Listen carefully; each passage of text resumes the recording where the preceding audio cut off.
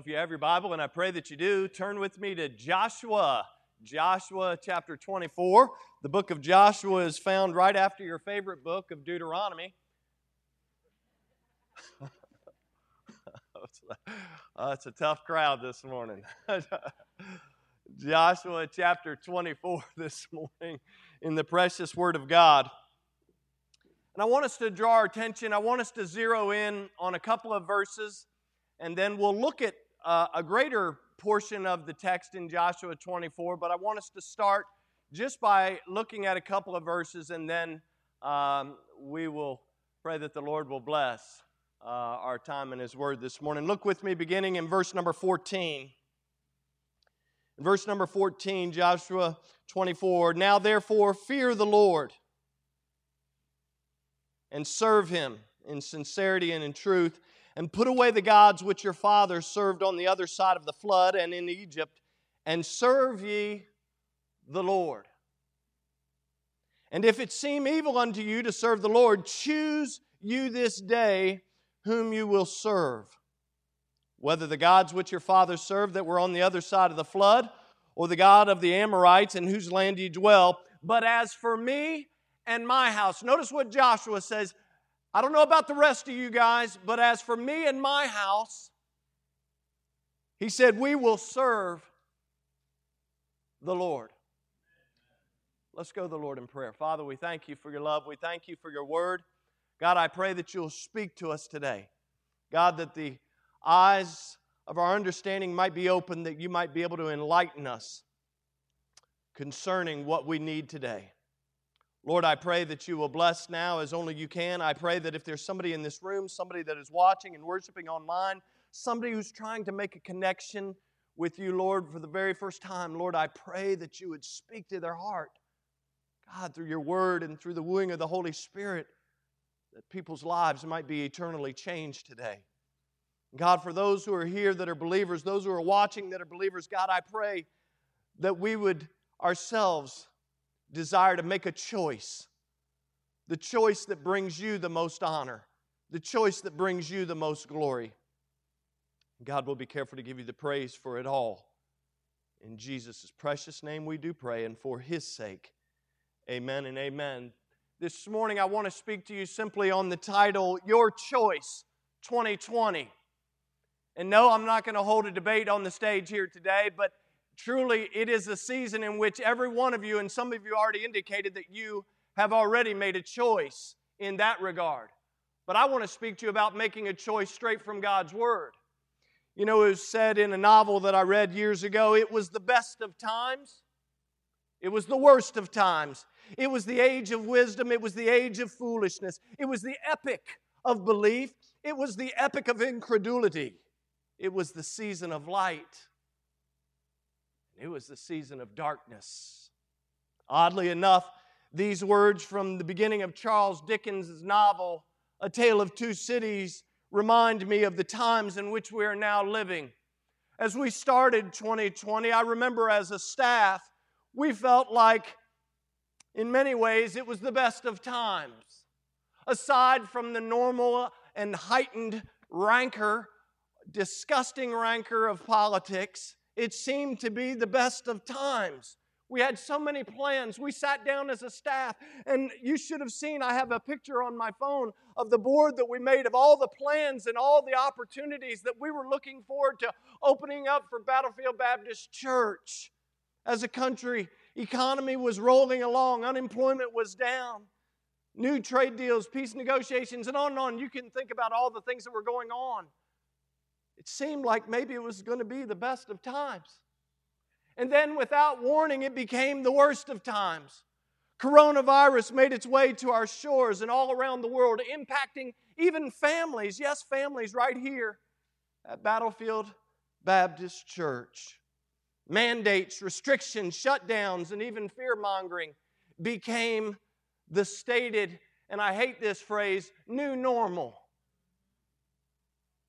If the new normal doesn't bring God honor and glory, we should do away with it. Then not long after COVID's arrival, race relations took one of the biggest steps backwards in 50 years in this country.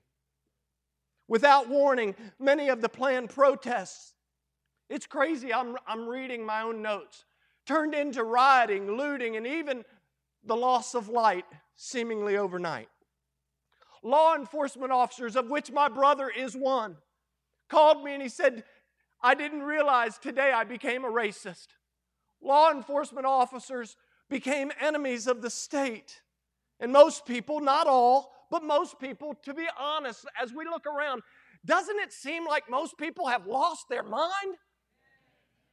It's crazy. And by the way, this is just the introduction.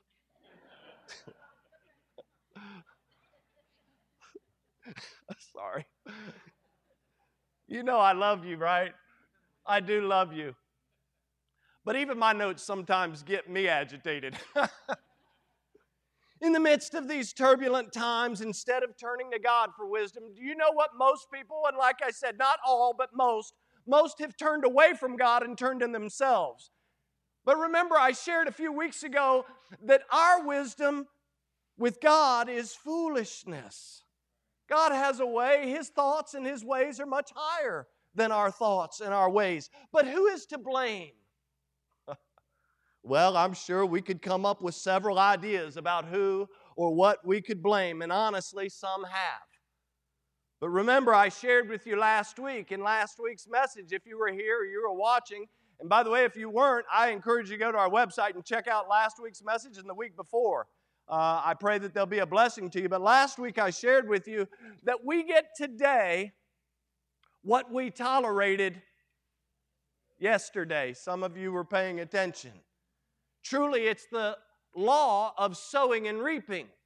Mom and Dad, have you ever reaped what you've sown? Young person, have you ever reaped what you've sown?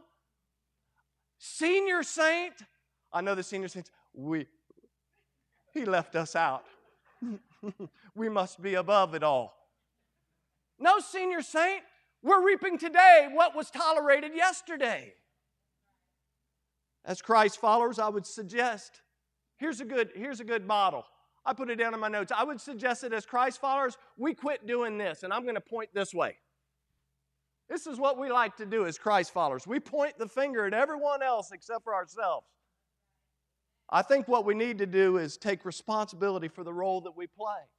And I don't want to do a disservice to Scripture, but in 1 Peter chapter 4 and verse number 17, Peter actually shares a principle that states that judgment must begin at where? The house of God. Now look back with me in Joshua chapter 24, because as we look at this passage, what we find as we consider the nation of Israel, I would assert that it was the best of times. It was the best of times. They had defeated their enemies. They had claimed the promised land. Each tribe was receiving their inheritance. They were ready to enjoy life, if you please. It was truly a time of hope. It was a time of prosperity and God's blessings. But I would also suggest to you that not only was it the best of times, but I would suggest for the nation of Israel, then in Joshua 24, it was the worst of times potentially. You see, because there was a spiritual danger in Joshua 24 that they would forget about where they came from. You know, it's okay to look back and realize that we're just nothing but a bunch of sinners saved by grace. We need to remember the rock from which we were hewn and the pit from which we were digged. We need to remember that it was God who pulled us up out of that pit, out of that miry clay, and set our feet on the rock and established our going. We need to remember those things. And if we would just take time to remember where we came from, I think we would do less of this and more of this. So good to hear Linda back in the house.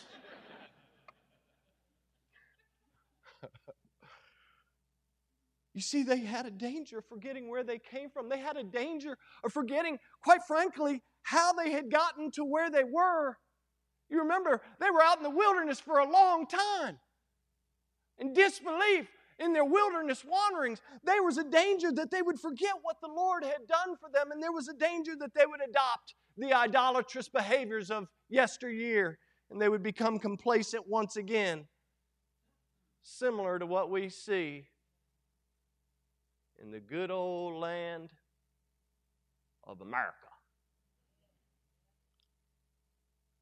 It's so important it's so important that we never forget what our great God has done for us. In our text, in Joshua chapter 24, Joshua, by the way, at the end of this, you know Joshua dies, right? He's about to die. And he gathers all the nations of Israel together, all the tribes, and he gives them this message. And by the way, the message that he gives them is not his message. Much like today, the message that he gives them is God's message. In his message, Joshua shares God's desire for the people to dedicate themselves completely to him and his work. Today, as you and I have gathered to worship the great I Am, we sang that song, I believe, last Sunday, and to hear what he has to say to his church, truly, we have experienced, to be honest, I believe that everyone in this room has experienced, maybe you don't want to say 2020 at the beginning was, but we have experienced the best of times and the worst of times in our life. Would you agree? And yet today, I want to tell you this, from the authority of God's Word, every one of you, me included, everyone that's watching online, you will make a choice today what you will do with Jesus. You've come in, you may have sung, you may not have sung, and you may listen to this message, you may turn me off, you may go back to doing whatever at home. You're saying, listen, I got it on, but I'm not listening. You will make a choice, and I will make a choice what we will do with the Lord Jesus Christ in the coming days. We will make a choice as to who we worship and who we serve. And it's a lot, it's like I said on Wednesday night, those who were here, we were talking, and I'll reference this in a minute, we were talking about the power of speech. You know what they say, talk is cheap. Talk is cheap. In chapter 3 of the book of the Revelation, in fact, if you have your Bible, just flip. It's real easy to find the book of the Revelation. It's all the way at the back. If you get to the glossary or the index, you've gone too far. Turn back to the book of the Revelation. That's an easy one to get people to turn to. It's all the way in the back. Look at chapter 3. Because in chapter 3 of the book of the Revelation, we find a church, quite honestly, that was making the Lord sick to his stomach. They were making the Lord sick to his stomach. And I think it would be profitable for us to understand, why was God so sick of this church? Notice, you see, the reality I put down in my notes, it seems like they had everything that the world could offer, but they lacked the presence and the power and the glory of God. And notice, draw your attention to verse number 15. Verse number 15 in Revelation chapter 3. Beginning in verse number 15, Jesus says to them, I know thy works, that thou art neither cold nor hot. I would that thou wert cold or hot. So then, because thou art lukewarm, and neither cold or hot, I will spew thee out of my mouth. But look at verse 17. He goes on. He says, because thou sayest, here's why you're making me sick, church of Laodicea. He says, I'm about ready to vomit you out of my mouth, because here's the reason why. You're saying that you're rich and increased with goods and have need of nothing. That sounds like the United States of America. We better wake up. We have a whole lot of needs. But he says, you say, I'm rich and increased with goods and have need of nothing, but you knowest not that thou art wretched and miserable and poor and blind and naked. Notice what Jesus says. He says, I'm going to give you some good counsel here. Does anybody need counsel this morning? The Bible says if you lack wisdom, ask God. Jesus says, I'm going to give you some wisdom here. He says, here's what you need. I counsel you to buy of me. Instead of buying everything that the world has to offer, he says, I need you to take time to focus on me, and here's what I want you to buy. I want you to buy some gold that's tried in the fire, that you may be rich. Not physically, not materially rich, but that you would be spiritually rich. Notice he goes on. He says, I also want you to buy some white raiment that you might be clothed, because I just got done telling you you're naked and blind and wretched and miserable and poor. He said, this is what you need to buy. And watch, he says this, and that the shame of thy nakedness do not appear. He says this, he says, anoint the eyes with eye salve, that you actually might be able to see. And notice verse number 19. I love this verse. As many as I love, I rebuke and chasten. Be zealous therefore. And what's the word? Be zealous therefore and repent. And then the verse part of verse number 17, it's the power of our speech all over. Wednesday night, I was telling the folks that were here for Bible study, by the way, I encourage you to join us.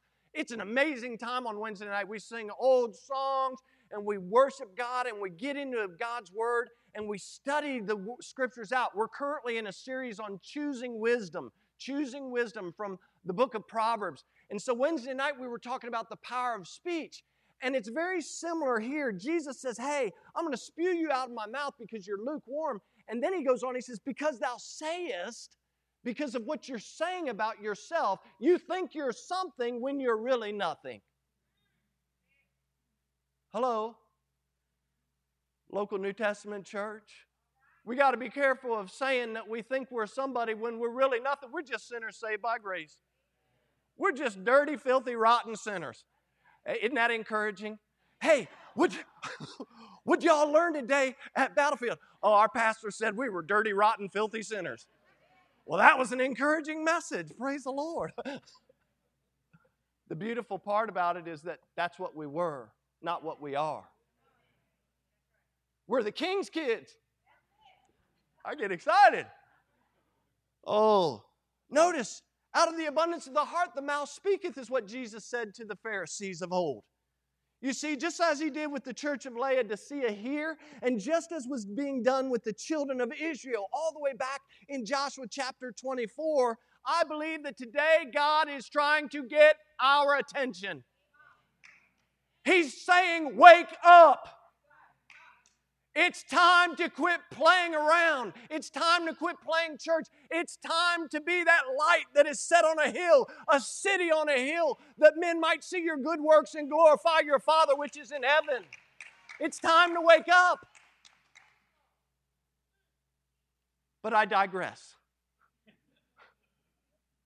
Can you guys, I know I didn't ask for this, and I ask a lot. Isn't our media team great? Can you guys show verse number 19 again of that Revelation 3 text? Because you see, maybe the reason, Battlefield, maybe the reason, Virginia, maybe the reason, United States of America, that you and I are being rebuked and chastened is because the Lord is simply saying enough is enough. It's time to repent. I don't like the word repent. By the way, the word repent just means change of mind. In other words, get over yourself, change your mind about your own sinfulness. I am the Lord God. I am on the throne and you are not. That's all it means. It's just, hey, I was living and loving life and, I have a change of mind. I'm going to walk with the Lord now. That's all it is. That's it. It's just a change of mind. Flip over because I think it would be good for you to see it. Look at Psalm 33. In Psalm 33, and we're going to take a left turn for just a second, and then we're going to come back to Joshua 24. So hold your spot in Joshua chapter 24. In fact, let me get over there with you. In Psalm 23, I said Psalm 33, excuse me, not 23. That's a good passage, though, too. Just not where we're going today. Psalm 33. Drop down because verse number 12 begins by reminding us of another important principle. Notice, and I'm not going to take it out of context, but I want us to draw something from it. Notice it says, blessed is the nation whose God is the Lord. Blessed is the nation whose God is the Lord. In the original Hebrew tongue, the word rendered here as blessed simply means happy. Happiness. That's what it actually means in the Hebrew tongue for all our Hebrew scholars. But if you continue on, the phrase, whose God is the Lord, points us to an inevitable conclusion. Blessed or happy or happiness comes to the nation whose God is the Lord. And that inevitable conclusion is that the nation which worships the self-existent and eternal Yahweh will be blessed because it is under His divine protection. Now, as I said, this was written then to the Jewish nation of Israel. And even if you go over to 1 Peter chapter 2, Peter's talking about a holy nation. And he's talking about the displaced Jews at that time. But truly, this idea, this principle speaks to Jew and Gentile alike, Christ followers. But folks, when I think about how far away from God we have come, when I think about how far away from God that we have come as a nation, it is so sad. I look around, and it's as if we're setting ourselves up for a fall. We're blind and naked and miserable and poor and wretched, just like the church of Laodicea. By the way, when you set yourself up for a fall, do you know one of the biggest reasons that causes us to fall? It's called pride. Pride cometh before a fall. And I believe we're there. We're living in a land filled with pride. And just in case you're confused this morning, or maybe you have forgotten, or maybe as a young person here, you've been under the teaching of teachers who have not shared this with you, I want to remind you of some things about this nation in which you live. I want you to understand that this nation was once a godly nation. And what we've got is all over. We look all over, and there's historical, what they call them. This is a fancy name for somebody who's trying to change the history. It's called a historical revisionist. And historical revisionists continue to deny and obscure the facts of this nation's founding. So let me clear a few things up for you. Our nation was founded on godly Christian principles, period. End of statement. Based on a belief in God. Many of this nation's forefathers were in fact Christians, not just a bunch of deists like the world will tell you. The world says, oh, it wasn't founded on God, it was just a bunch of deists getting together. That's a lie. By the way, don't trust me. Trust history. Go back and do your own research. If you've forgotten, if you're confused, or maybe you never learned it in school, it would be good for you to do that. So let me share some examples all the way back to good old 1620. In the very first governing document of the Plymouth colony, the Mayflower Compact in 1620, here's what they said. In the name of God, amen. That's how they started. Hello? In the name of God, amen, period. That's how they started their document. Now let's continue. It says, having undertaken, well, why did they undertake this journey? It's right there in their own document, folks. For the glory of God and the advancement of the what? They're not going to tell you that today, but I got news for you. It's still there. Okay? Man, I'm getting worked up before I get worked up.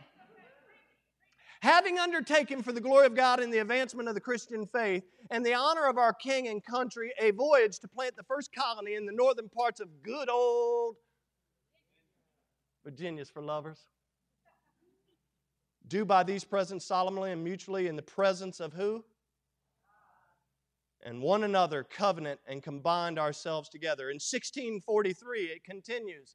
Oh, just but 23 years later, the Constitution of the New England Confederation said these words, whereas we all come into these parts of America, watch it, with one and the same end and aim, namely, what was their goal? To advance what?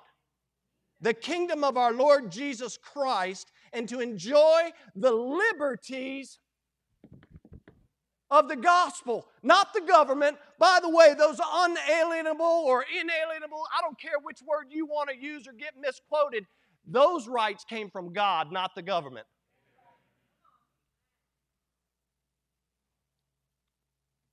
Man, I'm worked up. Later in 1681, in case that's not enough for you, William Penn said, if we aren't governed by God, we will be ruled by tyrants. We better get back to being ruled by God. Samuel Adams, the man, not the beer. Samuel Adams in 1752 said the rights of the colonists, what does he say they're called? As what? Christians may be best understood. Here's what he says. He says the rights, I love it, the rights of the colonists as Christians may be best understood by reading and carefully studying the institution of the great lawgiver and the head of the Christian church, which are to be found clearly written and promulgated in where? John 1:1. In the beginning was the Word, and the Word was with God, and the Word was God. Oh, we got to get back, folks. Be zealous, therefore, and repent.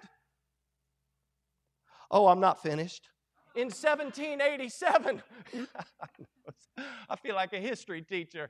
In 1787, Ben Franklin declared, I know some of you are like, Ben Franklin was a deist. Well, just watch what he said. I believe in one God, the creator of the universe. During the Constitutional Convention, here's what he continued to proclaim. He said, I have lived, sir, a long time. And the longer I live, the more convincing proofs I see of this, that God governs in the affairs of men. Folks, if you know what a deist is, you know that a deist doesn't believe that God governs in the affairs of men, but he's removed himself from what takes place. He goes on by saying and asking this. I wonder where he got this. And if a sparrow cannot fall to the ground without his notice, is it probable, that an empire can rise without his aid? Where do you think he got that about sparrow? I got news for you. He got it right here. Oh, I'm not done. Patrick Henry. I lived in Henry County, Virginia. Finally, it was Patrick Henry who said, it cannot be emphasized too strongly or too often that this great nation was founded not by religionists, but by Christians. Not on religion, but on the gospel of Jesus Christ. You want to know what made my stomach turn? You want to know what makes my stomach turn? Is that we had 2 presidential debates. We hear debates with senators, we hear debates with local officials, and not one question about God or His Word. Not one question about life, liberty, and the pursuit of happiness. Turns my stomach. You think it turns my stomach? How much more you think it turns God's stomach? Today, we continue to be told by these historical revisionists that these men of old advocated for a strict adherence to the separation of God or church and state, and that the church should have nothing to do with government and vice versa. But folks, that is not the truth. And some of you got real silent. You're going to say amen. Well, I got news for you. That's okay. This nation in which we call home has a rich spiritual heritage, and do your own homework. The idea, the phrase, the idea of separation of church and state is not even in the Constitution. In fact, it is simply a concept. It is simply a concept in the Establishment Clause of the First Amendment. You want to know how I learned that? It's called good old homework. We're walking around in a time when nobody wants to talk about God. Nobody wants to talk about that Jesus said He's the way, the truth, and the life, and no man comes to the Father but by Him. We want to be open-armed. We want to love everybody, and I love everybody. But I'm not going to back down and not share the truth with people that I love. In fact, there was a Penn and Teller video. Isn't that the guy's name? Penn and Teller, those magicians. There's a video about him, and had I thought about it, I could have shared it with you. This guy actually shares a video where he says, if you see, it's like either a train or a truck, a Mack truck coming for somebody, and like you're out in the road, Mike, and I see a truck about to maul you over, if I don't warn you, how dare me? What a shame. And he goes on, and he's an atheist, and he says, but the same is true of Christians who, if they know and they believe that Jesus Christ is the Savior of the world, and yet they don't warn their neighbor, they don't warn their friend, they don't warn their coworker, they don't warn whoever, their teacher, their student, that Jesus Christ loved them and came and died for them, how hateful is that? Guys. And lest you be fooled, by the title of this message, or by all that historical information that I just shared with you. Today's message is not about this nation. We need to pray for this nation. This message is not about who you should vote for or who you have voted for or who you're going to vote for in 9 short days. I told you 2 weeks ago that you better start thinking about voting some biblical values. Period. Biblical values don't have a name on it. It's the one who stands for biblical values and the one who doesn't. This message is meant to be a reminder that you and I, much like last week, who were we talking about last week? Shadrach, Meshach, and Abednego. This message is meant to challenge each and every one of us, just like them, that we have to ask ourselves, we have to answer for ourselves who we are going to worship, who are we going to serve. And only you can choose that. Now look back at Joshua 24. In Joshua chapter 24, there's a history lesson there. Now, I just shared a bunch of historical information about this nation, but in Joshua chapter 24, there's a bunch of spiritual history that God actually shares through Joshua, if you please. Look at verse number 3 and following. And what you're going to find is in 11 verses, you're going to see God saying I 17 separate times. And what is God saying I for? Notice in verse number 3, I took your father Abraham from the other side of the flood and led him through all the land of Canaan. Verse 4, and I gave unto Isaac, Jacob, and Esau. I gave unto Esau Mount Seir. Verse 5, I sent Moses and also Aaron. I plagued Egypt. Verse 5 also, I brought you out. Verse 6, I brought your fathers out of Egypt. Drop down to the last part of verse 7. He says, and your eyes have seen what I have done. He's reminding them all of the things that He has done for the children of Israel. Verse 8, I brought you into the land of the Amorites. I gave them under your hand. I destroyed them before you. Verse 10, I would not hearken unto Balaam, therefore he blessed you still. So I delivered you out of his hand. This is God saying this. Verse number 11, he references the Amorites, the Perizzites, the Canaanites, the Hittites, the Girgashites, the Hivites, the Jebusites, and so many sites I can't even think of them all. And this is what he says in verse number 11. I delivered them into your hand. I sent the hornet before you, verse 12. Verse 13, I have given you a land for which you did not labor. It's not your land, it's my land. And he said, I gave it to you. He said, you did not labor, and I gave you cities which you built not, and you dwell in them. And I gave you of the vineyards and of the olive yards, which you planted not, do you eat. He said, all the things that you got, let me remind you, I'm the one who gave them to you. All the wars, all the battles that you had to face, I'm the one that gave you the strength to win it. Everything that you have came down from the Father of lights. Every good gift and every perfect gift cometh down from the Father of lights, with whom there is no variableness, neither shadow of turning, James 1:17 tells us. In other words, God was saying, I've been with you every step of the way, through the best of times and through the worst of times. It's been my power, my presence, and my provision that you have enjoyed. In other words, God was saying, I've been so good to you. I've been so good to you. Even before Joshua makes his statements in verse 14 and 15, God's saying, I've done all this for you. I love you. I've done this for you. But then in verse number 14, look, because what I think we find is not a request or a suggestion. I believe what we find is Joshua boldly proclaiming what they should do in verse number 14. Now therefore fear the Lord and serve Him in sincerity and truth, and put away the gods, little g, which your fathers served on the other side of the flood and in Egypt, and serve ye the Lord. Oh, my friends, if we want the Lord to work in our family, if we want Him to work in our church, in our community, in our country, it all begins by fearing the Lord. Joshua, number 1, he says, fear the Lord.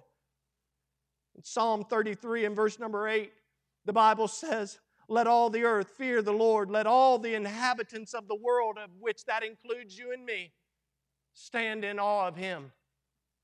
That's quite frankly what it means. And I've shared this over and over with you. To fear the Lord is not to run. There are passages that talk about that. But to fear the Lord is to stand in awe of His greatness, to stand in reverence and respect of who He is and what He has done. And this is what Joshua is saying. In Psalm 34, verse number 9, the Bible says, oh, fear the Lord, ye saints. for there is no want to them that fear Him. Since He is the Creator God, since He is worthy, Joshua said, fear Him. Second thing he says is serve Him. In verse 14, he says, serve Him in sincerity and truth. Now that word serve comes from the primitive root word, and it literally means this: to work in any sense, and by implication, to serve, till, or to be enslaved to. So in other words, we're to fulfill the role of a servant by walking in obedience to God. This is what Joshua is saying. He goes on and he says that their service should be done in sincerity and truth. So what does he mean when he says that their work should be done, their service should be done in sincerity and truth? To put it bluntly, he says, don't be fake. Quit being fake. Quit serving God out of a service that's hypocritical. Serve God in sincerity and truth. Be, in other words, I put down in my notes, be exactly who you say you are. Right? Don't tell somebody that you're a Christian and then you don't act like it. I put in my notes, if we're ambassadors for Christ, then why not act like it?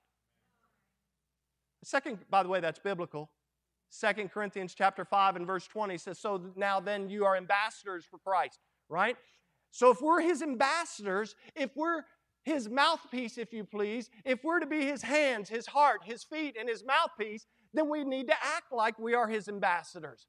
Do you know that there was an ambassador to Germany that got a lot of heat for the things that he was saying? Right? He was supporting, and whether you love him, hate him, or indifferent, he was supporting our current president's policies in Germany. And he got a lot of heat for standing up for the president's policies in Germany. But you want to know something? He did exactly what he was told to do. He was the ambassador to Germany. He's not the president. He's not the congressman. He's not the senator. He is an ambassador speaking on behalf of this country. And guess who's in charge? He speaks for the president. And so, it got real quiet. We don't like that. Guess what? Jesus says, you're my ambassadors. I don't care if you like the message. You're to go into the highways and hedges and compel them to come in, that my house may be full. And you know what? That rubs against the grain, doesn't it? Like, how dare Jesus tell me to say those things? How dare Jesus encourage me to be a witness into all the world, in Jerusalem and Judea and Samaria and the othermost part of the world? How dare Him? Oh, really? Really? You see, that's the world in which we live, that bristles at truth. Oh, I don't like that message, and I just might go find a church that doesn't talk about that much. Well, you can do that, but it doesn't change God's Word one bit. It don't change it one bit. Guess what? I grew up going to the Methodist church. It didn't change it one bit. Isn't that funny? I'm a son of a Methodist minister pastoring a Baptist church. I always think God must have a sense of humor. Joshua said, he said, fear Him. And he said, serve Him. Don't serve Him with hypocrisy. Joshua said, put away the gods, little g. Number 3, put away the gods, little g, which your father served on the other side of the flood and in Egypt. It's astonishing to me that after all that God had done for them, all the miracles He had performed, all that they had witnessed, that Joshua would actually still need to tell the children of Israel to put away the gods. And yet I understand. We need to get rid of all the things and idols in our lives that you and I have given approval to. All the idols and all the things that we have placed before and ahead of our walk with the Lord. In Matthew chapter 6, and I know it's dealing with the principle concerning serving God and the idea of serving mammon, but in Matthew chapter 6, in verse 24, there's an important principle. When Jesus taught, He said, no man can serve two masters. For either he will hate the one and love the other, or else he will hold to the one and despise the other. You cannot serve God and mammon. Oh, it's not feasible to serve two masters. It's inconceivable to do it. That's like me saying I was going to obey her and then obey somebody else. No. She who must be obeyed in my house carries a big stick. Now, I'm joking, of course. She carries a little stick. Little stick. God has so blessed me with a wonderful wife. Folks, until we have a proper fear of the Lord, until we determine to serve the Lord, there is no way in God's green earth that we are going to put away the gods, those false idols, those things that you know are running rampant in your world. Someone has put it this way by saying a person committed to idol worship will never worship the true God, and a true Christian that's committed to Jesus Christ will never worship an idol. In the last part of verse number 14, Joshua simply restates his call for folks to serve the Lord. He says there, he says, and serve ye the Lord. Him and Him only. No one else is what Joshua is saying. And in verse number 15, look, he basically says, it's your choice. That's why I got the title, Your Choice 2020. Guess what? Next year, if I preach this message, it's Your Choice 2021.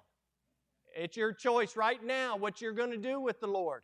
He says here in verse 15, and if it seem evil unto you to serve the Lord, choose. Make a choice. Make a decision this day whom you will serve, whether the gods which your fathers served that were on the other side of the flood, or the God of the Amorites in whose land you dwell. By the way, that phrase, if it seem evil to you, look at that in verse 15. It means something that is troublesome, something that's irksome, something that is a burden or a weariness to you. And so Joshua says, hey, if it's too burdensome for you, if it's an irksome thing, if it's a problem for you, you still got to make a choice. Through God, Joshua's saying, it's time to make a decision. In the last part of verse 15, this iconic verse, Joshua says, but as for me and my house, we will serve the Lord. Folks, as believers, you and I cannot have one foot in the church, one foot in God's Word, and one foot in the world. We have to make a choice. The same spiritual disease that Joshua was trying to prevent is the same spiritual disease that was taking place in the church of Laodicea when Jesus spoke to them. It's also the exact same disease that Elijah was dealing with. In 1 Kings 18:21, notice what Elijah says. He says, he came unto all the people and said, how long halt ye between two opinions?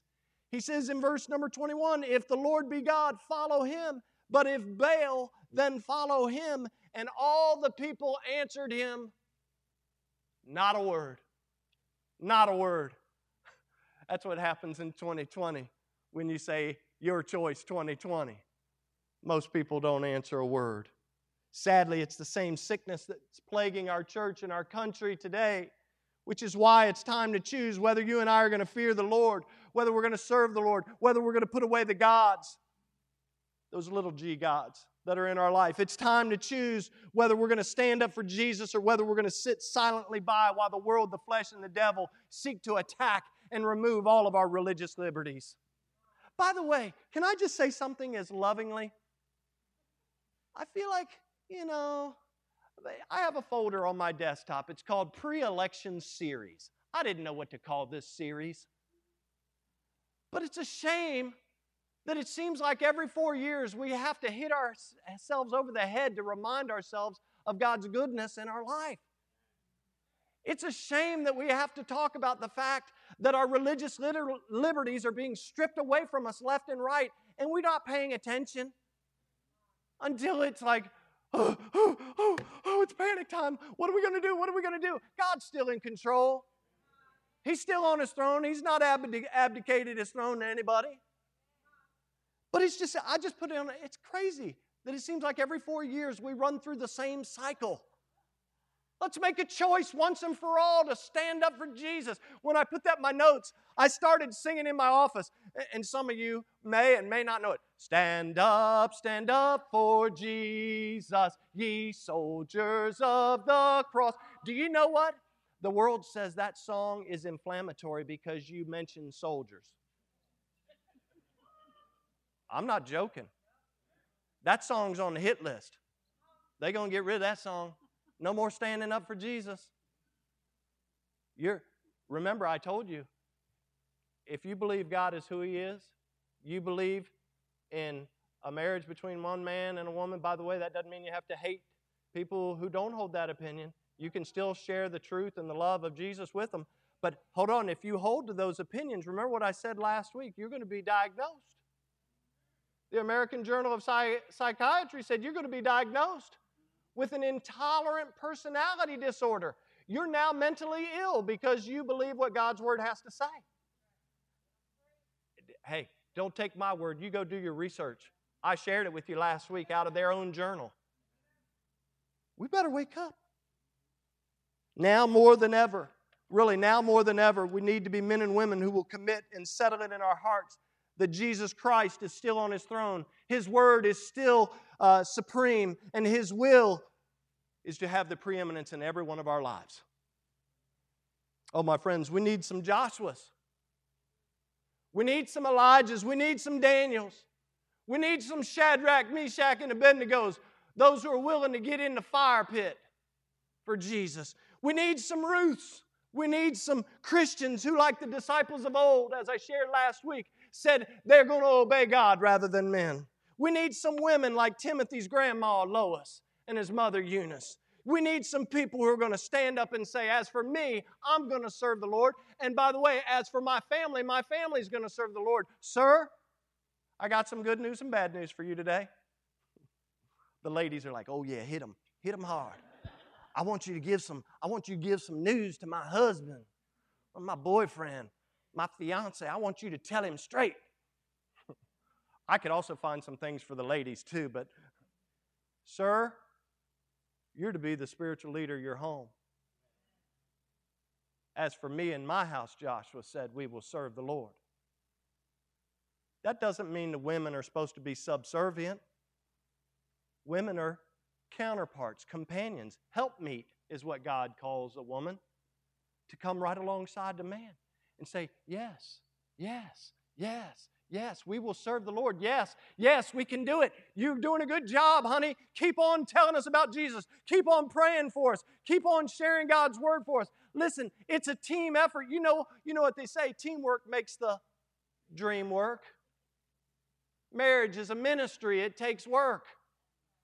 I shared that with Sean and his dear fiance yesterday in our first setting of premarital counseling. That was the first thing I shared. I said, I got news for you. Marriage is a ministry. It takes work. You better saddle up and get ready. Don't do it. No, I didn't say that. No, I didn't say that. Unbelievers, if you're here today and you say, I heard a lot about Jesus, but I haven't taken that step. I heard about how He loves me. I heard about how He died on the cross for my sins, but I've not trusted Him as my Savior yet. If you're watching or you're in this room and you're an unbeliever at this very second, you know in your heart of hearts whether you've trusted Christ as your Savior. But if you're an unbeliever, can I just say this? You will never fear Him. You will never serve Him. You will never put away the gods that are in your life until you know Him. Until you know Him. He wants to be your Savior. He wants to be your Lord. But you have to trust Him.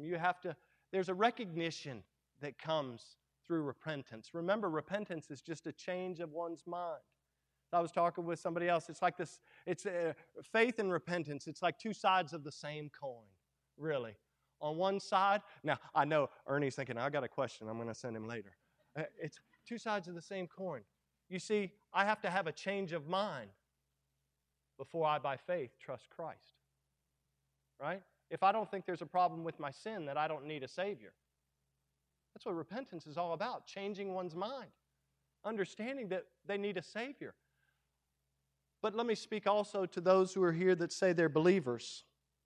Just as an unbeliever cannot fear, serve, put away gods until they know Him, believers will not. If you're a believer here, you will not fear Him. You will not serve Him unless you put away those gods, little g, that are running rampant in our life. Just won't happen. Because see, when you walk out of this door, even though maybe you have been encouraged or convicted a little bit, if you don't make a choice right now that says, Lord, I'm going to recommit my life. I'm committing my life today to fearing you. I'm going to commit myself to serving you. I'm going to commit myself to getting rid of these little gods. And Lord, I need your strength. I need your wisdom to do that. If you don't make that choice right now before you walk out of these doors, I got news for you. And for some of you, it's already started. You're starting to think about your food that you're going to eat. The devil has a way of getting your mind right off of God's message. And so I beg you, if you're a believer, make that commitment. Recommit if you need to. Say, God, I haven't regarded you the way I should. I need to walk in reverence and awe and fear of you, Lord. God, I haven't served you with all of my heart, with all my soul, with all of my mind, and all of my strength. God, I've got some little g gods that are running rampant in my life. Lord, I need your help. Help me to get rid of those things. Because listen, if you want God to be that vessel in which He can take pleasure of flowing through, He likes to use clean vessels, by the way. To put it bluntly, He likes clean PVC pipe. The conduit must be clean, so to speak. He doesn't like flowing through junk. Because when you're His kid, you're not junk. You're a treasure to Him. Oh, you're valuable to Him. So, I beg you, unbeliever, trust Christ. If you're a believer, recommit. Recommit to fearing Him, to serving Him, and getting rid of the gods that are in your life today. Psalm 33:12, I close again. It simply said, blessed is the nation whose God is the Lord. Your choice, 2020. Thank you so much for listening. If you'd like more information about our ministry, check out our website at battlefieldbaptist.org or follow us on Facebook and Instagram. We'll see you next time.